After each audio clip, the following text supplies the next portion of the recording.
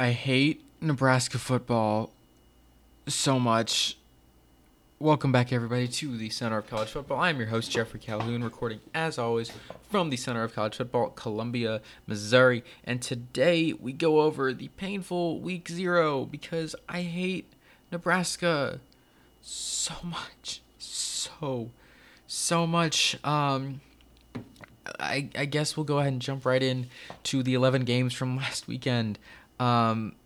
First is Austin Peay at Western Kentucky. Austin Peay actually gave Western Kentucky a run for their money. Went round for quite some time.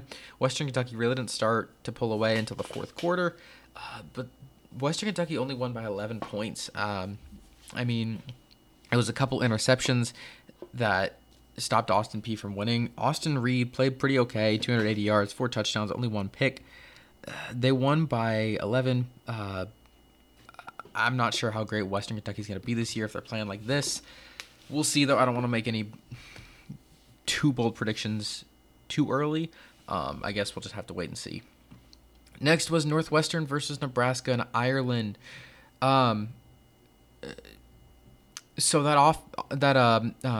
onside kick happened. That was that was a play call that was made. Up 11 points. Okay. Look, I'm not ready to throw in the towel on Nebraska's season yet. First of all, Northwestern played well. Their offensive line play is great as usual. Peter Skrinsky plays amazing. And this new running back they have, Evan Hull, he's something. I had never heard the name. I'm in a small group chat with a couple other small college football analysts. They had never heard the name. This dude played well for himself. 119 yards on 22 attempts, 1 touchdown. Nothing crazy, but for a no-name, not bad. Ryan Helinski played lights out football. 27 for 38, 313, 2 touchdowns, no interceptions.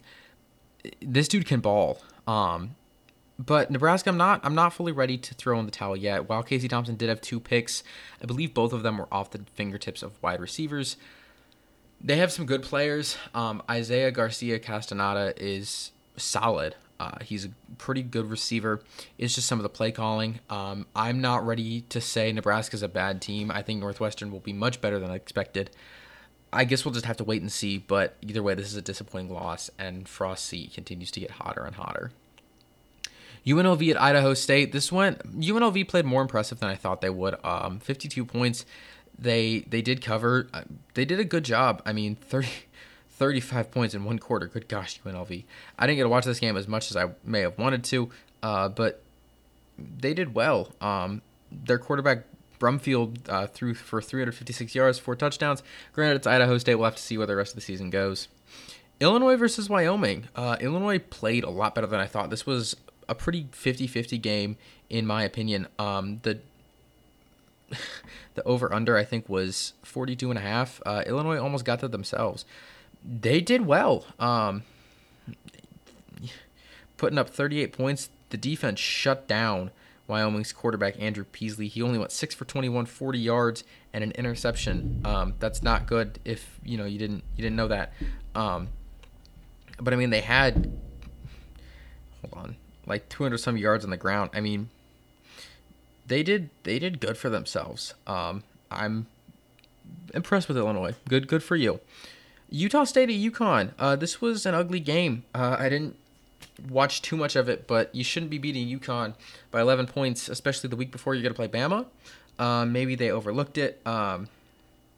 Utah State did hang 24 points in one quarter, which I guess is impressive, but you can't be playing like that the week before you play Bama. Florida State at Duquesne. They avoid the Florida State-esque upset and beat Duquesne by 40 points. 40 points. That's a lot of points. So good job, Florida State. North Carolina at Florida A&M. This game was a lot closer than it looked. 56-24. You put up 56, but you let them score 24 points, and it was, I think, 21-14 at one point.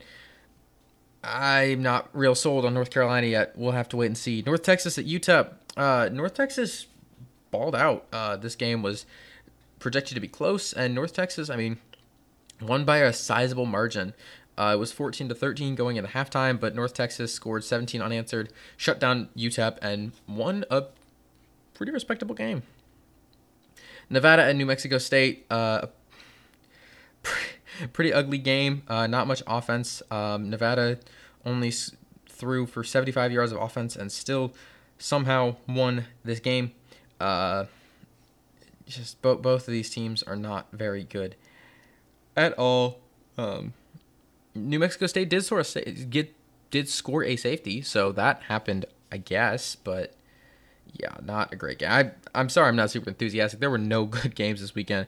I mean, the Nebraska Northwestern game was fun, but you know, you do what you can do in week 0. So Vanderbilt at Hawaii. So Hawaii started out the game with a huge touchdown run. Huge. 37 yards in less than 3 minutes. Looked like it was going to be a very similar year for Vanderbilt. And then Vanderbilt got upset and scored 63 of the next 66 points. Vanderbilt scored 63 points. Vanderbilt scored 63 points. Mike Wright went for over 300 yards in the air and on the ground. He scored 4 touchdowns. Vanderbilt. Now look, if I don't want you guys to sit here and say, "Oh, they just beat Hawaii," because if a touchdown was worth 1 point, they would have still tripled their score from their opening season loss to Eastern Tennessee State last year. They scored 3 points last year. This year, they scored 63 points. 63 points.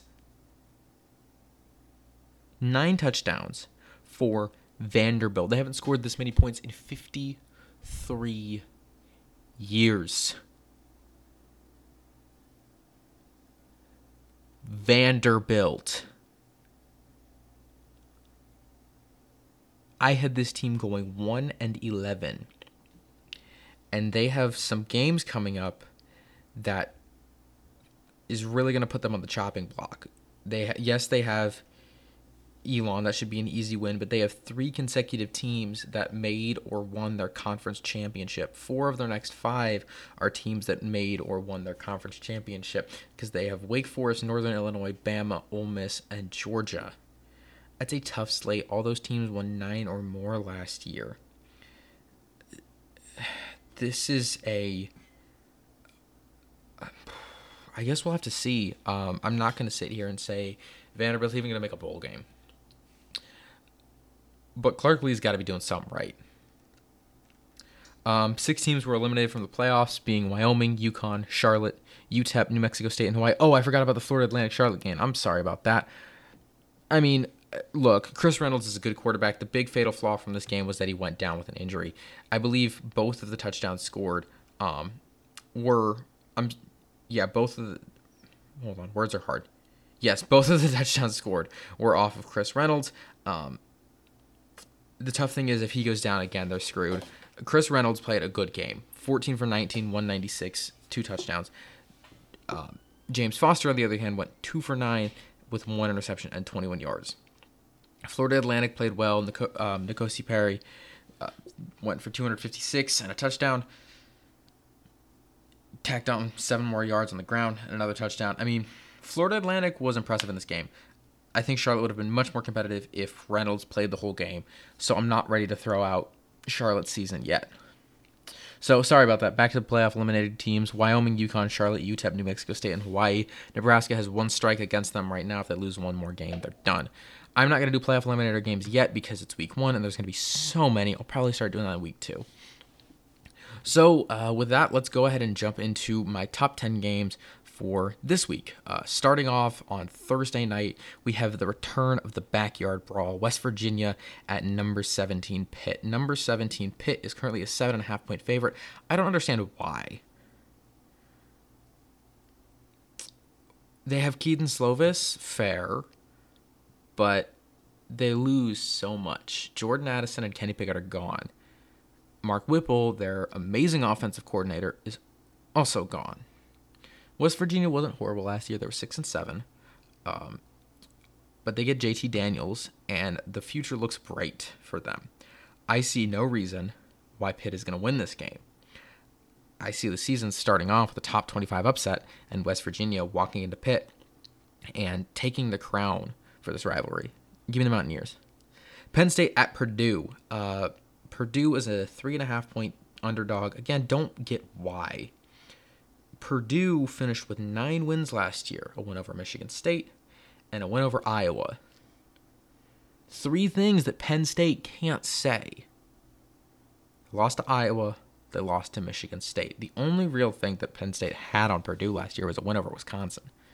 That's about it. Purdue returns Aiden O'Connell, which is huge. Sean Clifford's fine. Aiden O'Connell had a more impressive season. Again, this team went 7-6 last year. That's the same as Maryland. That's 1 win better than Missouri. I don't get. Penn State only has hype because their name is Penn State, because they've been good in the past. But they haven't really fielded a great team in 3 years. 2019 team was good, I'll give you that much. But 2020, they had a losing season. They're sitting at a combined 11-11 since the beginning of 2020. That's not very good. It's at home for Purdue. It's a huge game to open up the season. Give me Purdue by, dare I say, a pretty sizable margin. North Carolina at Appalachian State. I'm rolling with App State. Before you freak out on me, Vegas agrees. I'm not going to sit here and say I swear by Vegas every single week because I just picked 2 upsets. But they know their stuff sometimes. And Appalachian State's only a 1-point underdog. A singular point. App State has great coaching. They made the conference championship last year. They had a winning record last year.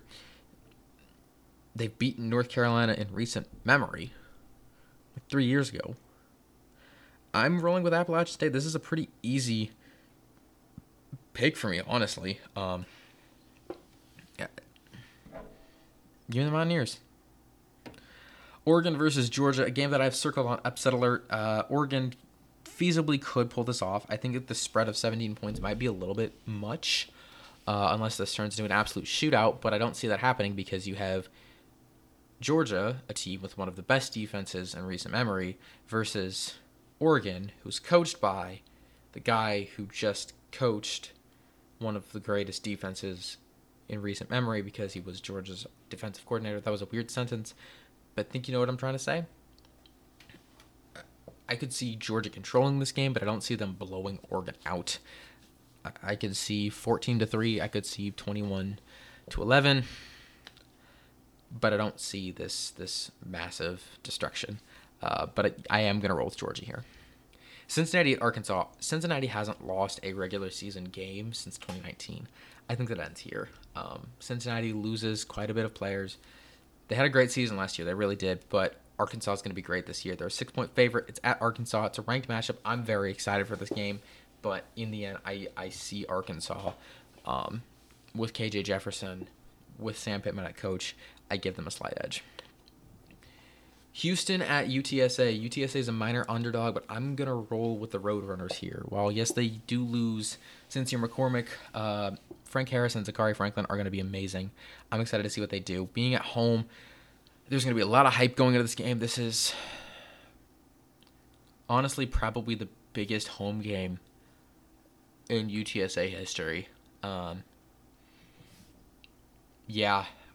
Maybe I'm wrong. Maybe I'm missing something, but this is a huge game for them. They have a shot at knocking off a ranked team at home. I'm not sure if they've ever beaten a ranked opponent. Their biggest wins up to this point were probably either Baylor in 2017, I think that was. But that Baylor team won a game. or Illinois last year, who that was a respectable win. I'll give them that. But this would be a whole nother level. I'm going to roll with the Roadrunners here.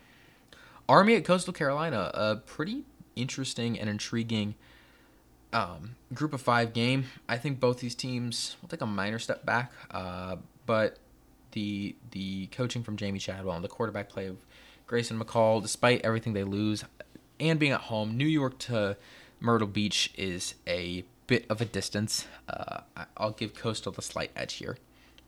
Notre Dame at Ohio State, another team very much on upset alert. I think Ohio State is a little overhyped, in my opinion. I'm not fully sold on Ryan Day yet. Well, I think that they do make the playoffs this year. I'll give them that. That's more because I don't see any team standing out too much. But this team, you could definitely make an argument that they've progressively gotten worse ever since he's taken over. Yes, they made the national championship in 2020, while they only made it to the first round in 2019. I think a lot of people would argue that 2019 team was leagues better than that 2020 team. And last year they didn't even win the division. Ryan Day lost to Michigan, a thing that not even Urban Meyer could say. Ohio State is definitely a team that could flop this year. There's a lot of hype coming in with Marcus Freeman. This would be a huge game to make a statement for Freeman. I'm going to go with Ohio State. I really have no idea how this game could go. If this game is wrong, if I pick this wrong, make fun of me all you want. I'll take it because I could see Notre Dame winning this game, frankly. But I will go with Ohio State for now. Boise State at Oregon State, a pretty under the radar matchup, 9:30 game. Oregon State, I'm very excited to see this year. There's 2 pretty solid quarterbacks squaring off in this game with Hank Bachmeier and Chance Nolan. But I think the coaching and the home field advantage of Oregon State is nothing to be scoffed at. Oregon State, I think, is a very under-the-radar team. They had a couple bad losses to sputter out the year last year, but they beat a team that beat Oregon twice. They were the only Pac-12 team to beat Utah, something that I don't think people talk about nearly enough. Utah was good last year, and Oregon State managed to knock them off. No other Pac-12 team could say that. No other team in the country could say that except for Ohio State, BYU, and San Diego State. All teams that won 10 or more games. 11? Yeah, 10 or more games. BYU didn't win 11. I think this would be a great way to kick off the season. Also, there's a lot of orange in this matchup, what I think is kind of cool. Finally, the last game of the week is the Sunday night matchup between Florida State and LSU. Florida State by like a million, honestly. I mean, first of all, these teams weren't like these teams weren't too far apart skill-wise last year. One of them was 5-7. One of them was 6-7. Okay, like it's not like this is not 2019 anymore. LSU did pull off a couple upsets. I'll give them that. They beat Texas A&M. They beat Florida. Cool. Florida State pulled off a couple upsets themselves. They beat Miami, and they were one of 2 teams to beat a Boston College team led by Phil Dracovic. The other one was Wake Forest, who made the conference championship. Florida State, I think, is going to be much improved this year.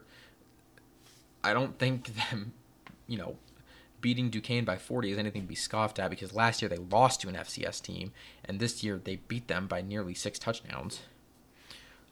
I think Florida State pulls off another minor upset this year. And frankly, Florida State would be favored if they were playing the exact same team in different uniforms. If you put this exact same team, this exact same coaching staff, this exact same stadium in Coastal Carolina colors or Kansas colors, Florida State would. What I'm trying to get at is LSU's only favored because of their name. This is not the LSU team that won the national championship a few years ago. This is a different team. This is a different time. So a couple other teams on upset alert. First is Central Michigan at Oklahoma State. Oklahoma State's a 20.5-point favorite. We all remember what happened last time. Just saying. TCU at Colorado. Colorado's an 11-point underdog. Both of these teams, I think, are going to be equally bad this year. But Colorado, a couple years ago, was a pretty substantial Cinderella story. Being at home, this would be a good way to kick off the season. NC State at East Carolina.